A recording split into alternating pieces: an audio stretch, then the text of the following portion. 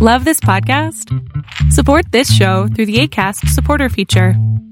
It's up to you how much you give, and there's no regular commitment. Just click the link in the show description to support now. Even when we're on a budget, we still deserve nice things. Quince is a place to scoop up stunning high-end goods for 50 to 80% less than similar brands. They have buttery soft cashmere sweaters starting at $50, luxurious Italian leather bags, and so much more. Plus, Quince only works with factories that use safe, ethical, and responsible manufacturing. Get the high-end goods you'll love without the high price tag with Quince. Go to quince.com/style for free shipping and 365-day returns. Everyone knows therapy is great for solving problems, but getting therapy has its own problems too, like finding the right therapist, fitting into their schedule, and of course, the cost. Well, BetterHelp can solve those problems. It's totally online and built around your schedule. It's surprisingly affordable too. Connect with a credentialed therapist by phone, video, or online chat, all from the comfort of your home. Visit BetterHelp.com to learn more and save 10% on your first month. That's BetterHelp, H-E-L-P.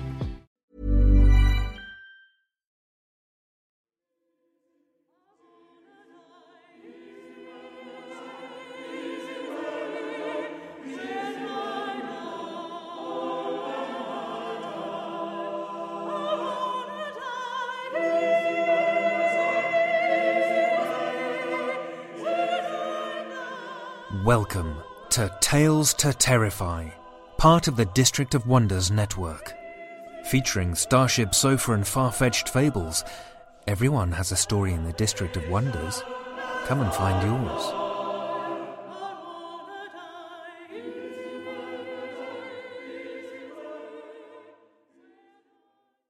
Good evening, children of the night. Scott Silk asked me to pass on a message to those of you who submitted stories in January. Last week, he sent out the last of the decisions to authors of whether the story was going to work for our podcast medium or if we'd have to take a pass on them. He's feeling pretty confident that we've responded to everyone who submitted, but because we had a bit of a bumpy start to our, and I'll use the word again here, deluge of submissions, he would just like to double-check to make sure that if you submitted a story in January and still haven't heard back, please let us know at talestoterrify@gmail.com, and we'll get it sorted out. Just before we get on to our stories, I think that the third horror movie that I saw at the Lost Weekend Film Festival was the adaptation of M.R. Carey's The Girl with All the Gifts. I read it, and I'm going to bet that a big part of our listening audience has as well. It was one of the more popular zombie books in years. I feel that it translated quite well to the big screen, and the edits to the plot, they made sense. The acting was spot on. Senia Nanua, who played Melanie, does a wonderful job, and I found it to be a very enjoyable film. Now, I do want to caution you, if you see the movie and haven't read the book, I wouldn't mind hearing from you at talestoterrify@gmail.com. I feel like that there might have been some places in the movie that wouldn't have made as much sense to me if I hadn't read the book. But I can't know what I don't know, right? Let's hear some stories. Greg Sturman is a London-born writer currently living in Australia and pursuing a Master of Teaching degree at the University of Tasmania. Being left alone in a darkened room as a child with a crackly recording of Edgar Allan Poe's The Telltale Heart on the stereo first turned him on to the world of horror and changed his life. Greg's idea of heaven is happening across a second-hand bookshop in an unfamiliar town and having the time to browse the shelves. When not reading or writing short stories in the horror, weird, and associated speculative fiction genres, he likes listening to podcasts, audiobooks, and old-time radio shows. He often does this while striving to master Photoshop so that he can create awesome art. Greg doesn't blog or tweet and hardly ever posts on Facebook. Someday he'll establish a social media presence. Meanwhile, he can be contacted in the old-school fashion via his email at redtailrooster@yahoo.co.uk. Link will be in the show notes. Now listen with me, children of the night, to Greg Sturman's The Lady of the Knife.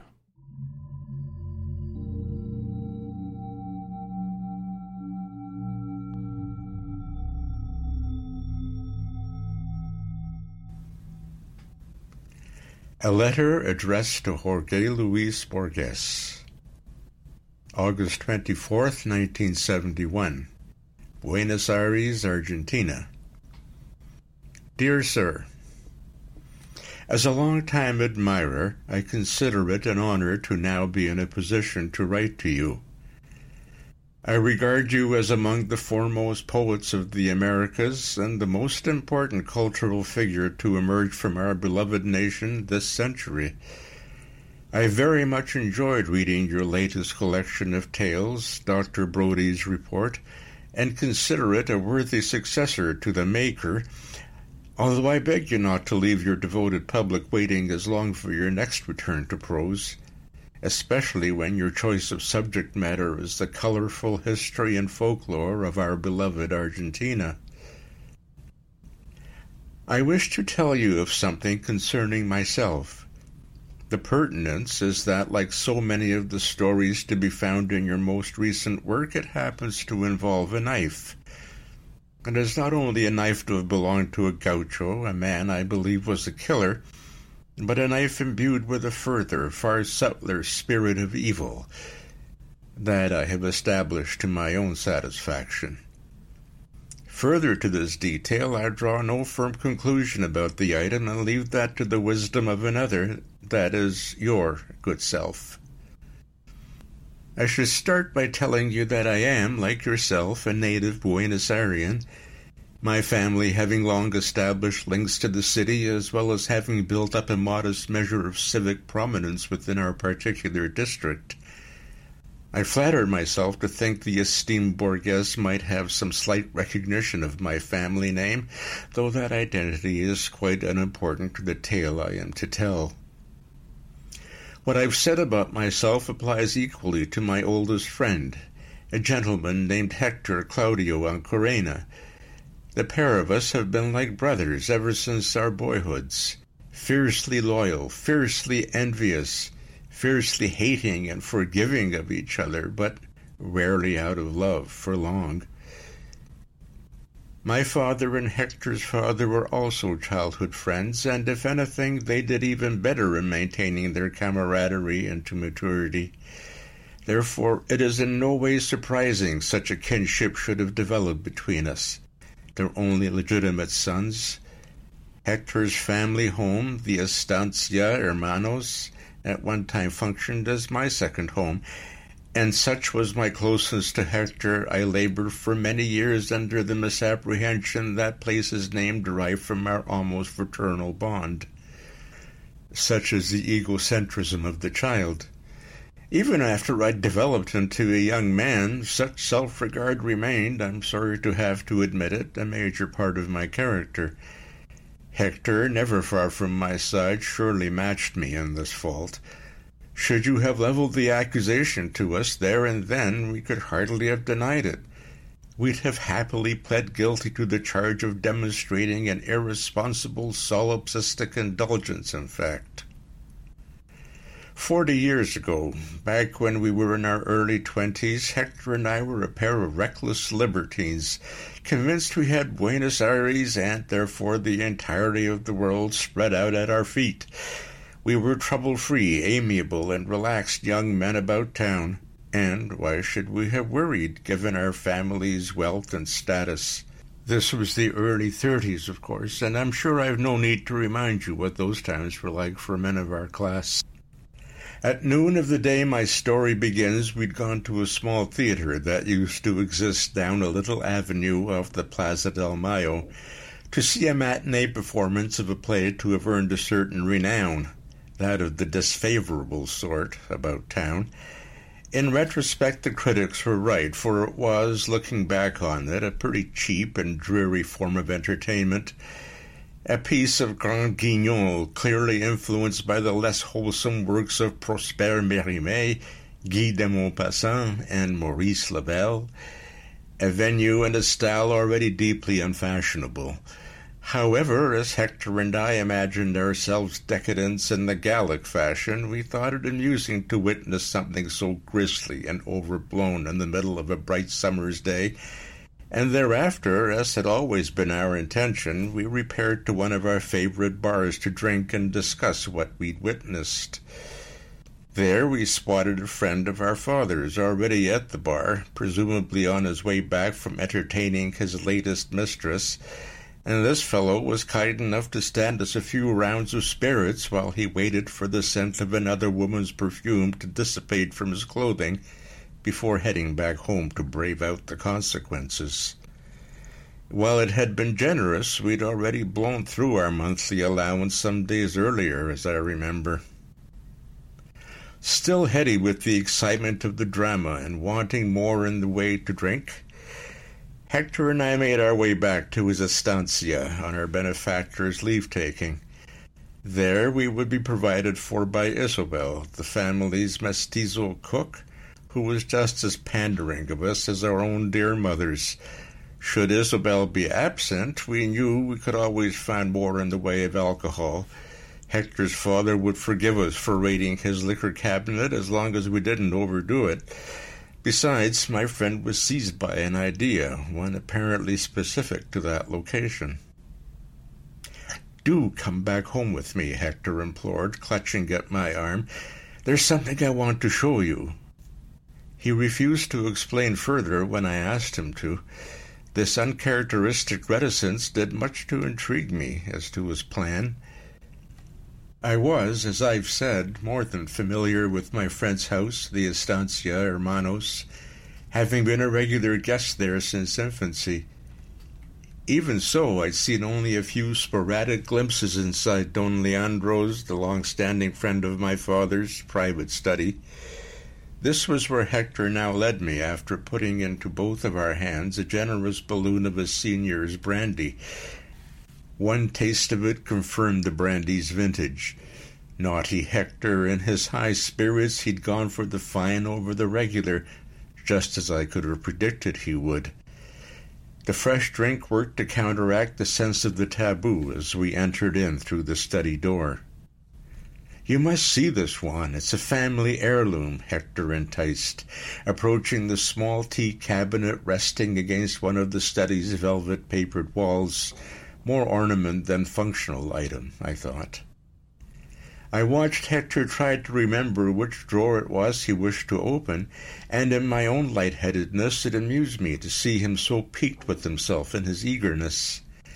Having located the correct drawer, with a cry of satisfaction he drew out the handle and began searching around inside the interior clutter. At last he removed something with a hitherto absent touch of caution. I assumed it was something of a letter opener at first, given the furniture's proximity to the imperious desk, but soon realized from its size and my friend's smile of delight at not finding it relocated that it was in fact a genuine article. It was, Hector explained, one of his father's little treasures, a knife passed down from that man's own grandfather. Back in the bar, he chanced to remember his sire telling him how the dagger was associated with a most curious phenomenon. I asked Hector exactly what this oddity was, to which he replied I must find out for myself. "I will say no more. You must grip the knife." At that stage of the proceedings, I no longer felt my friend's excitement being passed on to me.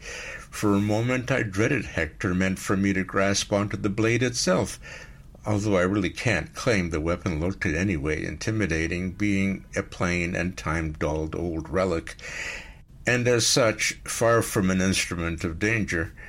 But he soon made himself clear. I was to replace his hand with my own around the knife's hilt. I thought I surmised the reason why he'd got the idea for this latest wheeze into his head, for a dagger much like it in the way of its thin staccato length had played a crucial role in the drama we'd sat through earlier. Hector's aim, I presumed, was for us to continue the theatrics. I did as I was told and felt increasingly foolish as I gently and absently gripped the knife as though it were a stage prop and I, a poor actor, stuck for my lines. Every time I went to speak, a stern glare from my friend dissuaded me. "Just keep hold of it," Hector whispered harshly through his teeth. I was unsure what he wanted me to think of the situation, but did suspect he required me to concentrate on what I was doing. Nevertheless, try as I might, I found my mind wandering. I suppose a revealing light must have come into my eye as my friend then whispered again, quietly so as not to disturb the train of my thoughts. "So, Juan, what are you thinking of?" I rambled in reply about this and that, telling Hector with a tinge of guilt he was not to think too badly of me if I were to confess to him I'd been picturing in my mind's eye the little blonde actress from the theater. His eyes went wide at hearing this. "Ah, but my dear Juan, there wasn't a blonde actress in the play. A redhead, yes. 2 brunettes, I agree. But there wasn't a blonde girl." "Oh, well," I replied, vexed by his superior tone, "then I suppose it must have been the girl seen over the bar, the owner Diaz's little niece." "Ha!" Hector laughed as though he was setting down a trump card. "Think on, my friend. Like the unfortunate sisters in the play, Dora, Diaz's niece, is a brunette." When I considered this, I realized he was right. Who was it, then, I'd been thinking of? So it was my friend explained to me the strange business concerning his great-grandfather's knife. Apparently no one was permitted to touch it while the old man lived, for he, Rufino Ancarena, was by all accounts a mean and covetous old devil. Something like this I'd already heard from my father, although I thought it best I didn't admit it. But after his death, when the knife at last fell into his children's hands, it was eventually recognized by many folk who held it, that it placed, as if from nowhere it seemed, a young woman's face into their minds. It was unclear exactly why this should be so, why such a vividly delineated image would be coupled to an instrument of such deadly intent as a knife. However, by the nature of the thing, the implication was clear enough. The face belonged to a victim of its one-time razor edge. With a swell of dynastic pride that even at the time I considered of questionable taste, Hector recounted how various family friends down the years had attested to seeing a thin-faced young lady, her short hair the lightest of blondes. Put against this fact, none of his own family members, including Hector, his father, his uncles, or his cousins, in addition to the knife's immediate inheritor, his grandfather, had ever been able to manifest for themselves this reputed vision, although not, as one might imagine, for the want of trying. Whether this phenomenon served to explain the mystery or alternatively added to it depended, of course, on one's point of view. Having recounted to you in turn this extraordinary history, you might well conclude it a uniquely sinister form of marvel. Indeed it is, and yet so gently and seemingly innocently had the beautiful female face come drifting into my mind, I'd not been surprised, let alone scared of it occurring. For one thing, that pleasing visage had been, I was sure, utterly bereft of hostility. For another, my thoughts in those days were filled with pretty girls. There seemed to me thousands of them packed into the busy streets of Buenos Aires, and I often thought back upon the faces, and I admit the bodies, of those delectable creatures to have passed me on the streets. Such is the state of being a young, red-blooded bachelor in so populous a city as ours. But now I'd heard what I'd heard, and I found myself reflectively troubled. Hector, excited by what he told me, bid me to pick up the knife again, but this time I resisted his direction. He said nothing of it, but it was clear from the way the item was returned so reluctantly to its drawer that he considered my refusal cowardly. I was just about content to leave him with this negative impression of me, and we soon after left the room. We became occupied by other affairs, and by the time I left the Estancia Hermanos that evening, it seemed the haunted dagger and the disagreeableness of Hector's subsequent sulk had been put forever behind us. It was some 4 months on from that first exposure I handled the knife a second time. Hector had been pressing me to do so every so often during the intervening period, but thus far I'd managed to laugh off, half spontaneously, half with disarming conceit, the suggestion. But now it happened we were drunk again, feeling fraternal and full of the boldness of our youth, and once again we found we had his family estancia to ourselves. On this occasion, Hector seemed sheepish about approaching his father's study. I deduced he'd been reprimanded of late for his casual disregard of certain boundaries, maybe even concerning this room and its door, for Hector's father was a progressive man and did not like to keep any locks on any part of his property. But I realized I'd neglected to ask my friend whether he told his senior about exposing me to what a cheap magazine of sensation stories might have declared the mystery of the knife. When I asked Hector if he'd admitted our experiment to his father, Don Leandro, he told me he hadn't. I wasn't sure I believed him even then. This time I took the dagger up when it was handed to me with a good deal more in the way of trepidation. As everyone knows, it's quite impossible to stop oneself from thinking of a particular thing when one has told oneself not to. This is to say that when a vision of a woman's face began forming once more inside my head, I told myself I was merely bringing those features back into presence. I could easily have accepted this as true had it not been for the fact that the image in my mind's eye was clearly more defined than any memory so rapidly gained and lost had any right to be. She was as I remembered her, yet now, if I may be permitted to say it, even more so. If, as was reputed, the image of the face I had access to was indeed barred from him and his entire line, Hector nevertheless read well what it was I was seeing. He could tell by my expression I was picturing what I'd been exposed to previously, and what's more, he closed his hand around that one of mine to hold the knife before I could shake it off from me. I instantly resented him for so aggressive an intervention. That edge of my friend I'd never quite become reconciled to, having risen again to the fore, but the longer he held my hand firmly onto the hilt, the more I came to terms with what I was witnessing.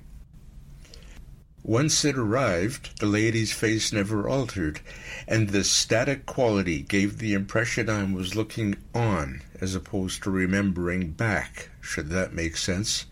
I agree it sounds paradoxical to so strongly associate an utter lack of animation with the current and enveloping moment, as I did, as opposed to relegating it to the category of the past, but there you have it. Certain qualities may transcend even time's boundaries.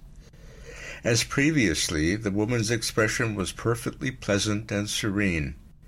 Very far from showing signs of being in imminent danger of being stabbed or slashed with the instrument, which in some fathomless manner was connecting her to myself. No, there was no ambiguity about it.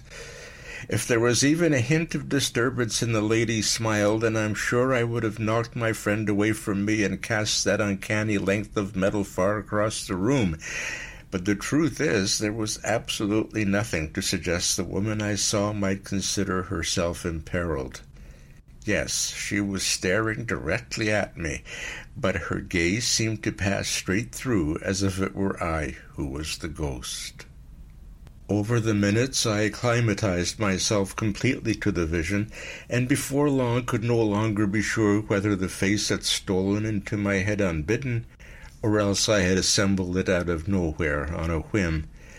I could not conceive of the latter being the case, however, as I've never considered myself blessed with any degree of creativity. Every figure, every object had ever drawn to achieve a modicum of verisimilitude, always having to be made from scrupulous life studies. As I stood there focusing on what must surely have appeared to have been thin air, I endeavored to communicate something of the above to my friend. In reply, Hector latched on to my mention of art and came to insist I sketch out the woman's face for his benefit. I've always possessed a fair amount of artistic, or rather reproductive, talent, as Hector was well aware. The various copies I'd made of horses and riders, of soldiers and priests, the one-time envy of our childhood circle. As for the necessary implements, pencils, paper, a whittling knife, a lump of rubber, these happened to be conveniently at hand on one of his father's side tables, and having identified them, he promptly brought them over. Too conveniently at hand, I thought to myself, too promptly brought over. I understood then how it had always been Hector's plan that day for me to set down the woman's face for him on paper. Hurt at the deception as I was, I agreed to try it with but a minor grumble of complaint. I admit I would have sounded a touch ridiculous to myself if I'd offered any appeal to propriety. I don't believe I said anything, as I should rightly have done, I see now, regarding the inherent dangers of quoting the supernatural, but the objection certainly existed in my mind. I regret to this day ignoring that pricking of my conscience. I composed sitting down, the pencil held in my right hand while my left gripped the handle of the knife. If I were penning here a melodrama and not a true account of my experiences, I'd probably tell you I sketched quickly and automatically so as to suggest I was in some manner possessed. This wasn't the situation, and at no point did I ever feel myself taken over. Instead, it was with many a false start and with countless acts of erasure that I was able to transfer what was seen in my head onto the sheet in front of me. I worked for close to an hour, possibly 2, Hector saying not a word but hovering ever by my side, enthralled as the likeness gradually came into existence, seeming not to know or to care that the birth of the portrait was a difficult and exhausting process. Even when I was done, I wasn't completely satisfied I caught the mysterious lady's true likeness, but did leave off content to have grasped something near to it. We had lunch and sobered a little. On the cusp of my exit, I decided to stay on an extra half-hour or so to finesse my sketch, more to exercise my awakened artistic urge than my ghostly subject, or so it felt.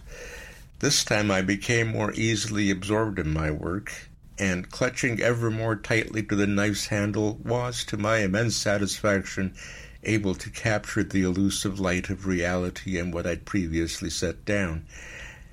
I quite forgot how I was drawing from a place I'd concluded as being quite separate from the wells of either imagination or memory. Only when it became next to impossible to distinguish between what I was seeing with my eyes open and what I was seeing with my eyes closed did the previous weight of my fear return to bear down on me. I was glad to leave my sketch of what we'd come to call the Lady of the Knife in Hector's charge, although I was convinced it ranked as the greatest of my illustrative achievements. I told him I thought it best if he keep the drawing, and the knowledge of it, to himself.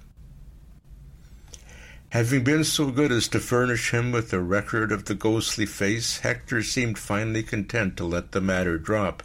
Certainly it no longer came up in his conversation. It was a good year and a half later that my attention was drawn back to what I'd done. My friend played no part in this, I should say, at least not a direct one.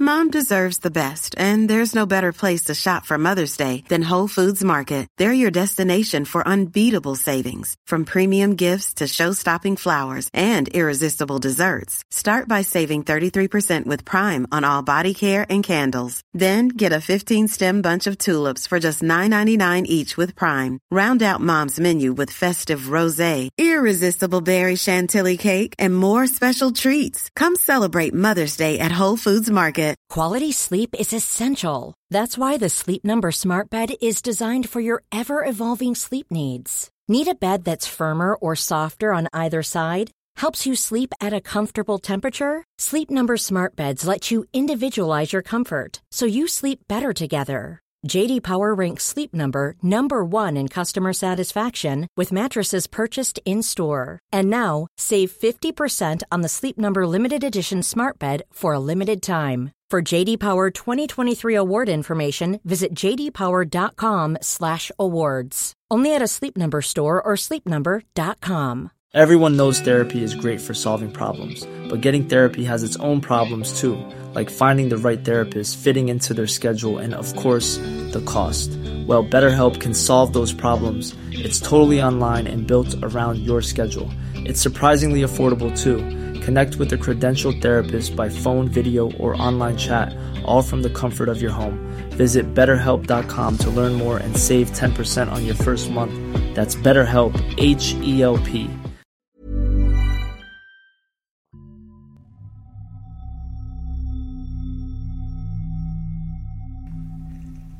I'd met for dinner with my father that evening, and we'd fallen into an unexpectedly pleasant conversation.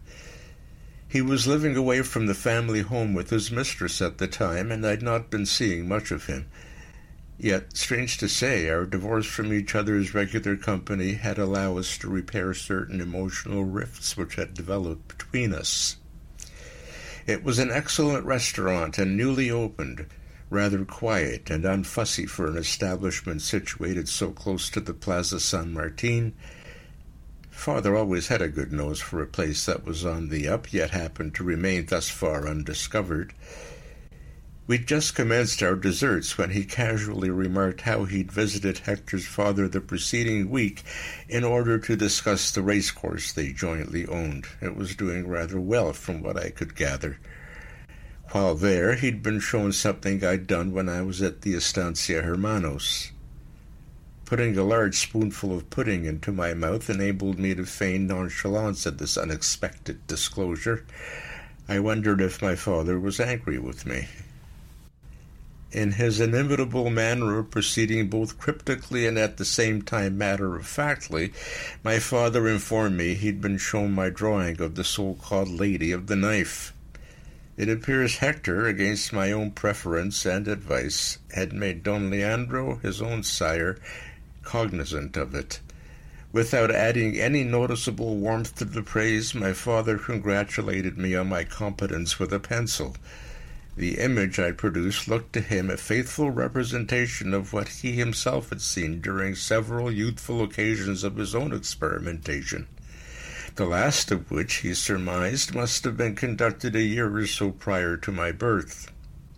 When he'd been pressured into confiding as much to Don Leandro, who, setting the template for our generation's efforts, no doubt, had browbeaten my youthful father into the aforementioned experimentations, the other was not only gratified to have collected this additional evidence, but had responded with the suggestion his guest touched Don Rufino's blade anew, the better to confirm it.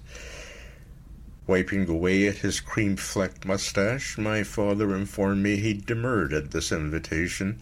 Indeed, he described how he'd been adamantine in the strength of his refusal. My father then explained, or rather dryly stated, how he'd left the Estancia Hermanos prematurely that night, vowing both to his friend and to himself never to pick up the accursed item again. Further to this, he recommended that my sketch, if his host possessed any wisdom, be destroyed. This last detail he added bluntly. We said no more about the matter, or rather, Father felt there was nothing left to say about it. What else is there, he told me with a dismissive shirk of his shoulders, to be discussed? If the situation was that the knife originally belonging to Rufino Ancorena revealed to people outside its inheritor's line the indistinct image of a young woman's face, then if any part of the phenomenon made any sense, it was that this face belonged to a specific individual, be she a real soul to exist, or to have existed, or else to have been evoked into being, and everyone to come after us would either be compelled to see the exact same spirit, or else they would not. If she did not want to be seen, did anyone have the right to bear witness to her? And if it so happened she did want to be seen, then why did I think this should be? The question, such as it was, he seemed perfectly content to leave hanging. At the time, I thought it a strange and accusatory remark to issue at the end of so amiable a dinner, but I recognized the deliberate, low-key manner of my father's utterances well enough to understand that I was to consider myself reprimanded. Following that oblique conversation with my father, many, many years went past. He and Don Leandro passed away, God rest their souls. The process hastened, no doubt, by years of good living, matched with a steely ambition for business and material gain on both their parts. And Hector and myself dutifully moved, as was always our designated fate, into the roles vacated by those exemplars. We became what once we would have hated, serious and responsible men of influence and gravitas. We married well as befitting our status and respectability. In turn, he went on to become the doting father to 3 sons, myself becoming father to an equal number of daughters. Obviously, I am skimming over a vast deal unconnected to my tale, abridging for you both our biographies, near to identical as these have proven to be, but it is sufficient to say that it has been close to 40 years since I last gave thought, serious thought, to my friend's family heirloom, the haunted knife of Rufino Ancorena. All that changed a month ago when I received over the telephone an invitation from Hector to dine with him at the family home, the Estancia Hermanos. I understood I was to come alone. We had not seen each other in a number of years, Hector and I, the last occasion being the soirée held after the christening of his second but last grandson. The fact is, our wives did not draw as close as we'd hoped, although they offered no resistance to tolerating the other socially as long as we were accommodating enough as spouses to limit their interactions to the brief and sporadic. Where once we had expressed to each other the wish that there might be a love match made between our children, I think Hector and I were equally relieved when it became obvious such a romance was not going to be in the cards. The antipathy between his sons and my daughters proving almost as bad as what existed between their respective mothers. But it is quite disingenuous of me to present here an image of 2 old friends drifting apart due to the loyalty invested in their respective families. Hector and I must bear our share of the blame, if there is any blame to be apportioned. While we never ceased to consider ourselves friends, we became less and less willing over the years to associate with the other, as some might naively suppose our history properly deserved. Even the love of actual brothers has been known to cool off. That evening we met at the iron gates of the Estancia Hermanos with genuine smiles on our faces at receiving a fresh sight of the other, 2 old men rapidly approaching their 70s, sensing the waste of letting the time we might have mutually enjoyed slide past us so complacently, so unprotestingly. Albeit, I think, while both privately acknowledging this peak of feeling to be but a temporary imposition, an illusion conjured by the warm familiarity of the moment. At the table I was grateful to discover that not only was Hector's rather overcritical wife not present, as he'd assured me during our telephone conversation she'd not be, for she was visiting her sister in Lima, but that his exemplary cook had prepared for our consumption 2 huge prime pieces of beefsteak. The meat was complemented by a bottle of Malbec so rich and full-bodied, I joked I was half inclined to put my knife and fork to it also. During our meal we caught up on what might fairly be considered an embarrassing amount of each other's family news, but if there was a shade of regret lingering in the air to surround us at the time squandered, there were no recriminations, no new resolves. Afterwards, to my surprise, Hector rose from his seat with a familiar gleam in his eye, and bid me to follow him into his study without offering additional comment. Maybe I should have asked him to explain what it was that he wanted of me there, but I knew it was much too late to raise a challenge to his dominance of our partnership. As both of us could have predicted, I fell into sympathy behind him, my slowed, rheumatic gait, the wordless echo of his own. The study was, of course, the same room used for the same purpose by the late Don Leandro. Little within it had altered, I noted. I'm not sure that recognition pleased me. Inside, Hector did not proceed, as had been my worry, over to the small teak cabinet that still rested against the wall. The cabinet, I assume, continued to harbor his ancestor's dreadful and evocative dagger. Instead, he went to pick up a thin, grayish slate from a doily on a side table. This he returned to show me. Up close, I recognized he was holding a primitive photograph of sorts. Hector explained how he'd discovered the plate a fortnight ago in a corner of the estancia's attic, a long-standing, all-purpose depository of the family's excreta, as I knew. Somehow the photograph had been overlooked in previous searches mounted for salvageable material. It was, Hector declared with a touch of his customary pomp, a wee domestic miracle the poor neglected thing hadn't cracked, never mind been shattered while it lay up there under the eaves. The photograph dated, he said, back to the previous century, to the era of his great-grandfather, the infamous and much speculated upon Don Rufino.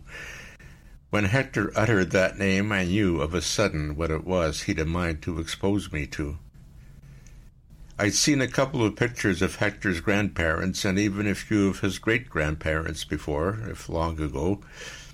My friend closely resembled his father, especially now that he'd reached and exceeded the age at which I'd first encountered his sire, and from what I'd been able to judge of it, both he and Don Leandro were in turn incredibly like his grandfather and his great-grandfather in appearance. Such a strong and bullish set of features, clearly not much diluted by the interference of the matrilineal lines. It goes without saying that in its earliest stages, commercial photography was an extremely costly production.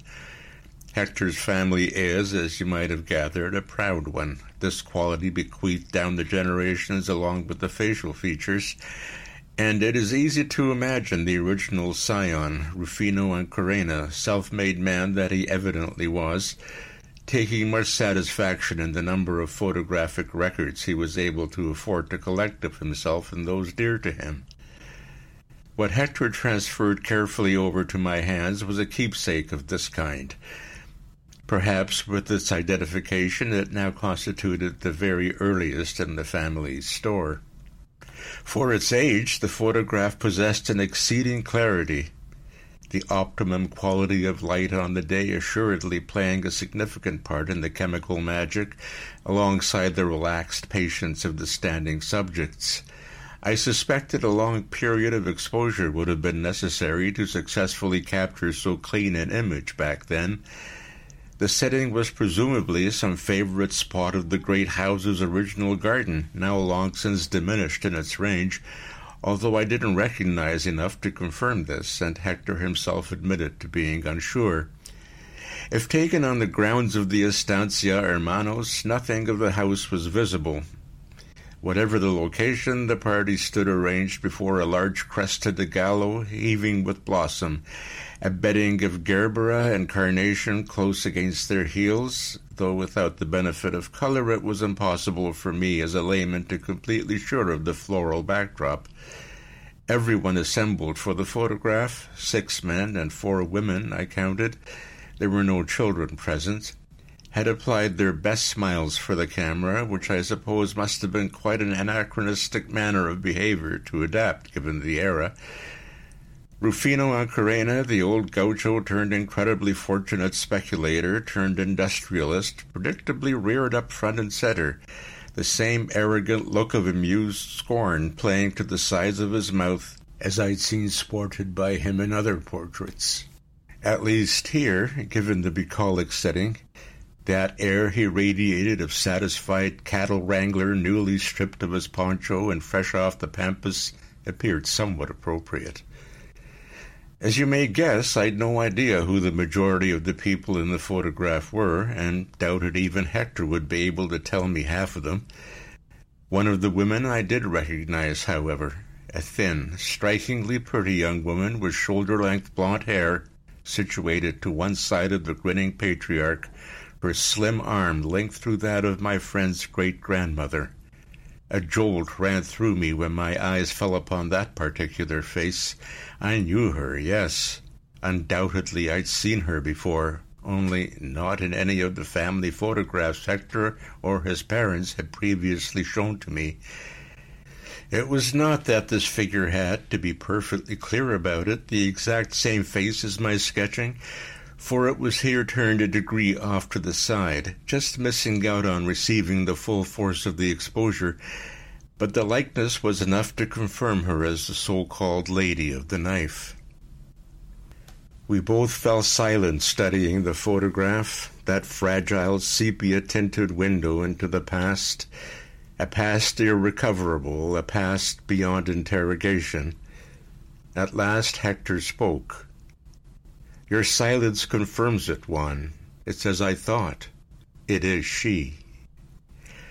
He then told me there were names as well as a date committed to the back of the image.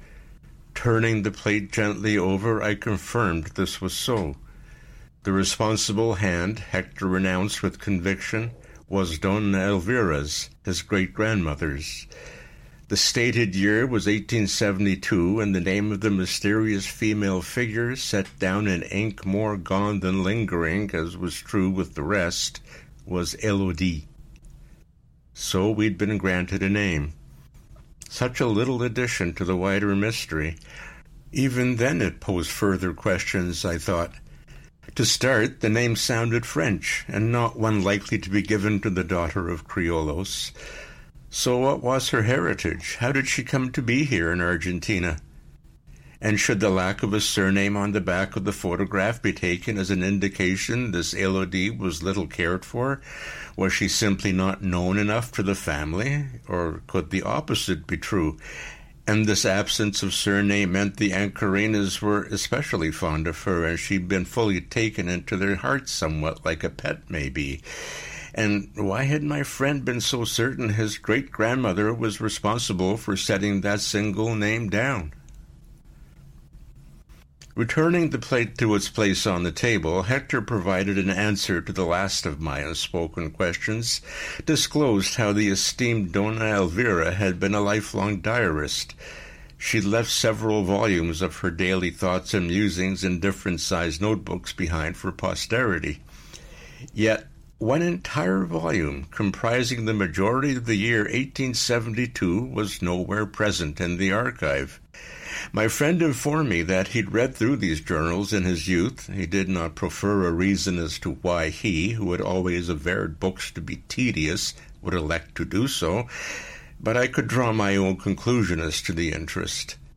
And he'd returned to them more recently, following his discovery of the old photograph. This was how he was able to recognize Dona Elvira's particular script against the back of it. Apparently, late in November, in the last notebook before the interruption to the sequence, a good deal is made of the family taking on a nanny. This was subsequent to the birth of the couple's second child, a boy, Hector's own grandfather. Judging by the flowering state of the garden and the heavy exposure of the plate, the photograph was taken in the middle, if not toward the end of the lost period of the record. The nanny's name is mentioned in the preceding journal as being Elodie. She receives fulsome praise from Dona Elvira for the attention paid to her duties and for the tender rapport she quickly establishes with the infant. She clearly likes the nanny very much.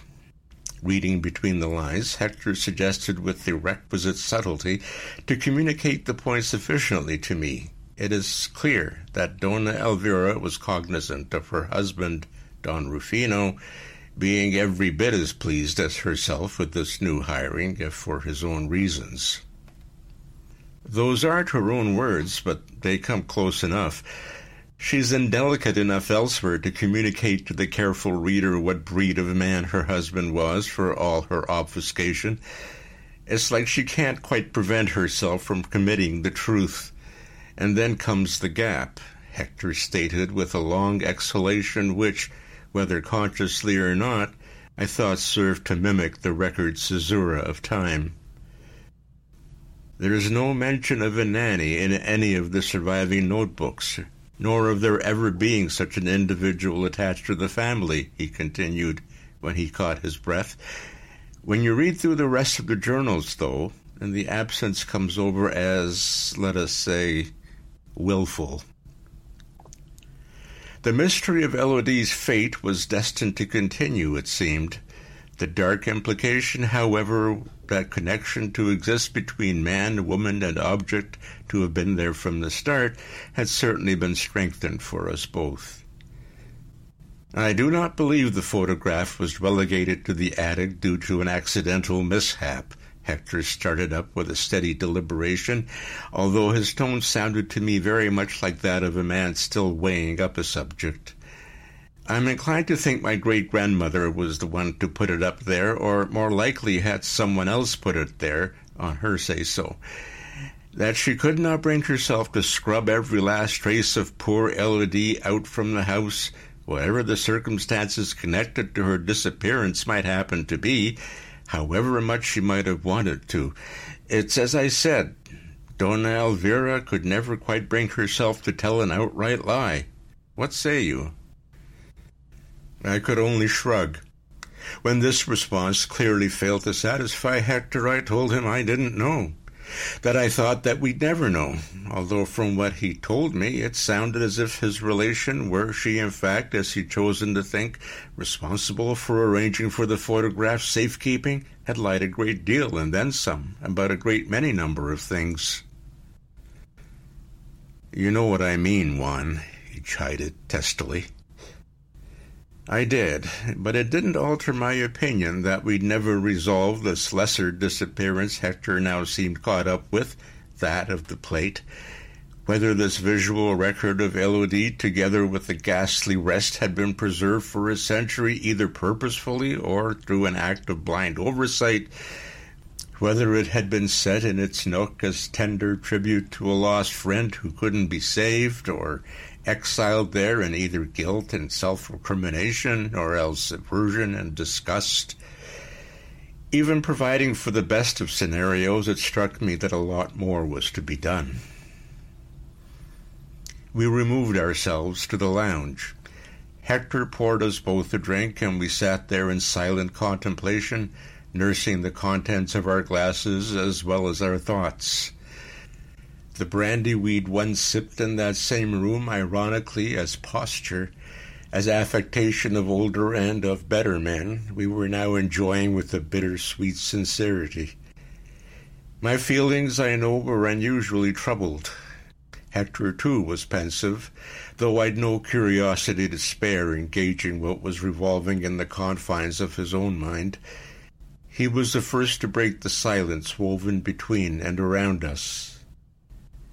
It is late, and you must shortly go, old friend.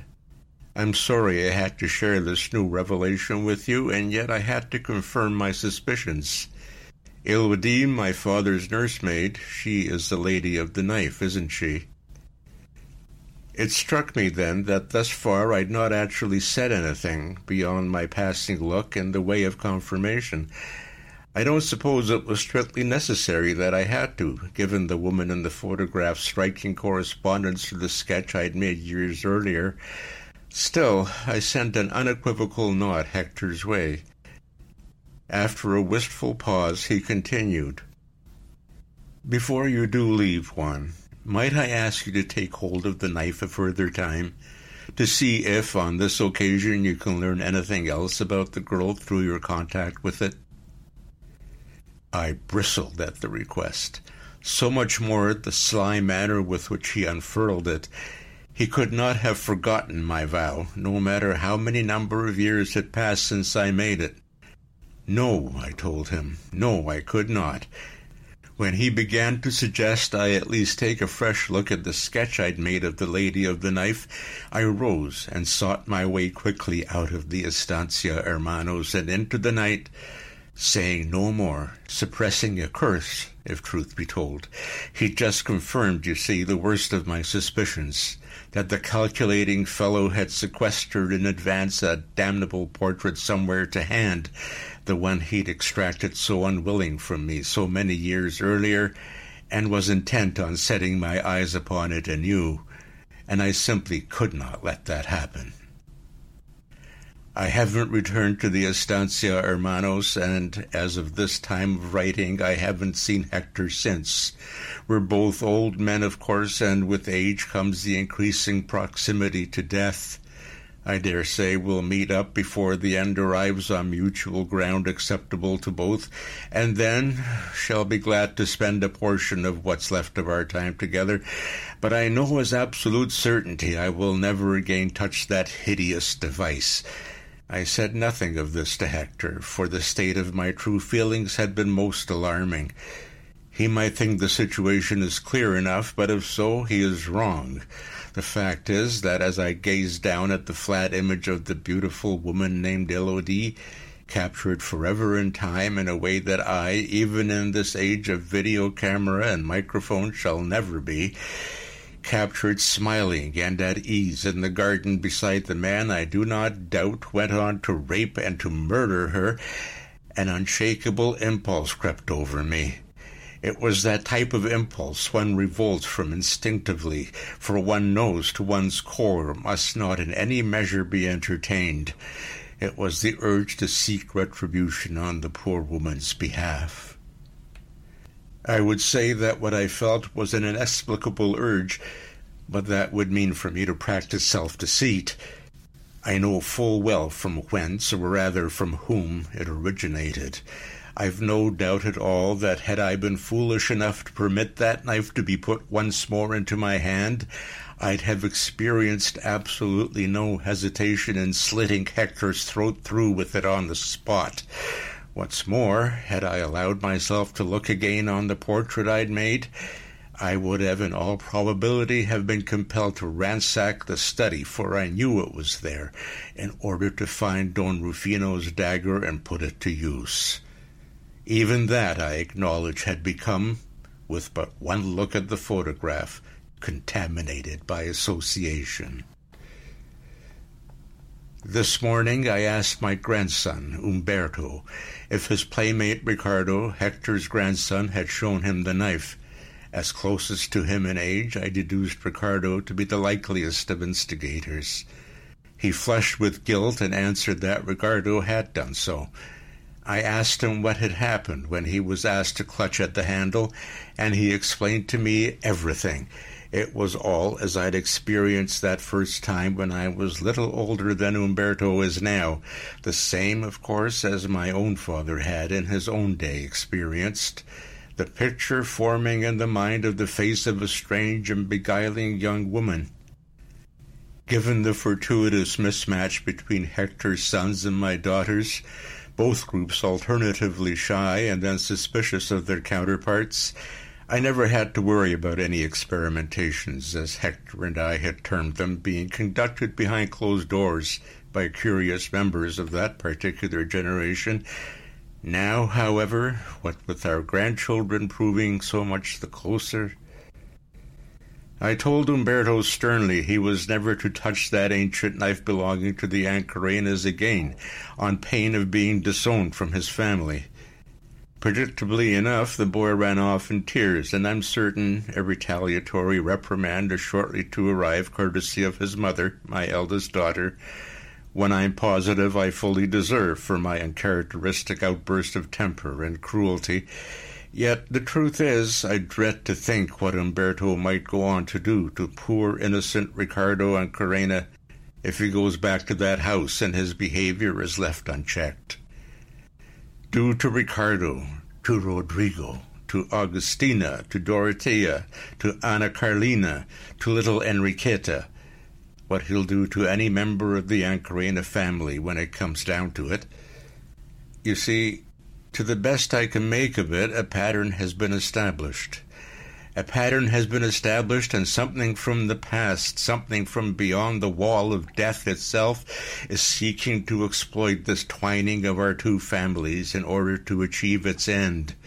I lack the faintest notion as to whether I should regard this thing I've identified as LOD in spirit, as LOD transformed, or as a power or influence to function on LOD's behalf, or to be otherwise acting in her name. But whatever it is, and however it may happen to regard itself, I do know this, that the thought of it terrifies me in its tireless ambition, in its quenchless drive toward balancing the scales of a base and primal justice. And worst of all is the knowing that it lurks there, ready in the weapon, forever waiting, forever within reach, ever but a hand's breadth away.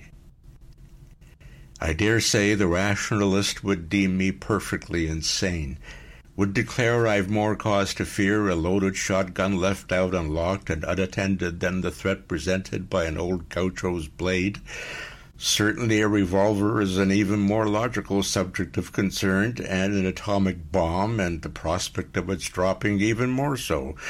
To this, all I can say is that I know what I felt in my heart when I saw the proof of the entity there in the photographic plate. Proof to my picture, proof to the image transferred to my head so many decades earlier. I think the murderous urge almost overtaking me when last I visited the Estancia Hermanos was put into me even then, that it has been slowly growing within like an unseen seed of lethal portent ever since I first touched on Rufino's terrible knife. It's just that I was unable to recognize his presence until the day I found myself standing there with whatever exists inside me on the very brink of eruption, and although I feel what I feel, I do not understand it, and like all men, I fear what I do not understand. Yet I've learned enough of this world to see its color and to call it out as evil. Still, I can at least console myself with the knowledge that I have at long last developed the wisdom of my father.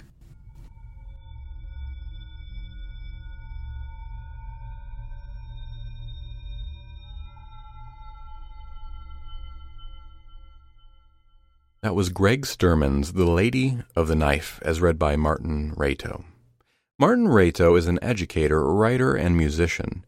He has worked in an eclectic variety of fields, including 18 years as a technical writer and software developer, 16 years as a teacher of creative writing, computer science, and business communication, and shorter stints as a symphony musician and audiobook narrator. He has published short fiction and 2 collections of his poetry. That will be our show for the evening, Children of the Night. Visit our Patreon page in the links below, and don't forget to like us on iTunes or Acast. Our show was produced by our editor Scott Silk and theme music by Diane Severson. Join us again next week for another episode of Tales to Terrify. This presentation has been brought to you by the District of Wonders Network, dedicated to podcasting the finest genre fiction. You can learn more about the District of Wonders and their many literary productions at their website, www.districtofwonders.com. Thank you for listening.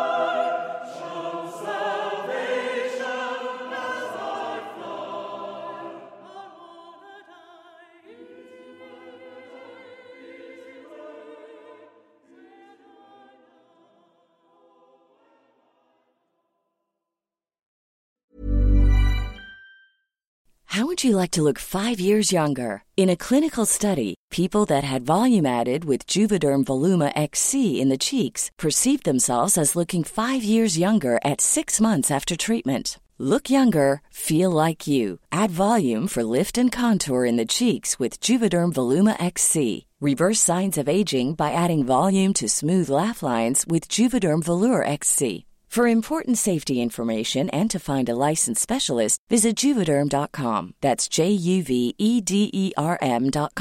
Not for people with severe allergic reactions, allergies to lidocaine, or the proteins used in Juvederm. Common side effects include injection site redness, swelling, pain, tenderness, firmness, lumps, bumps, bruising, discoloration, or itching. There's a risk of unintentional injection into a blood vessel, which can cause vision abnormalities, blindness, stroke, temporary scabs, or scarring. Talk to a licensed specialist to find out if it's right for you. Mom deserves the best, and there's no better place to shop for Mother's Day than Whole Foods Market. They're your destination for unbeatable savings, from premium gifts to show-stopping flowers and irresistible desserts. Start by saving 33% with Prime on all body care and candles. Then get a 15-stem bunch of tulips for just $9.99 each with Prime. Round out Mom's menu with festive rosé, irresistible berry chantilly cake, and more special treats. Come celebrate Mother's Day at Whole Foods Market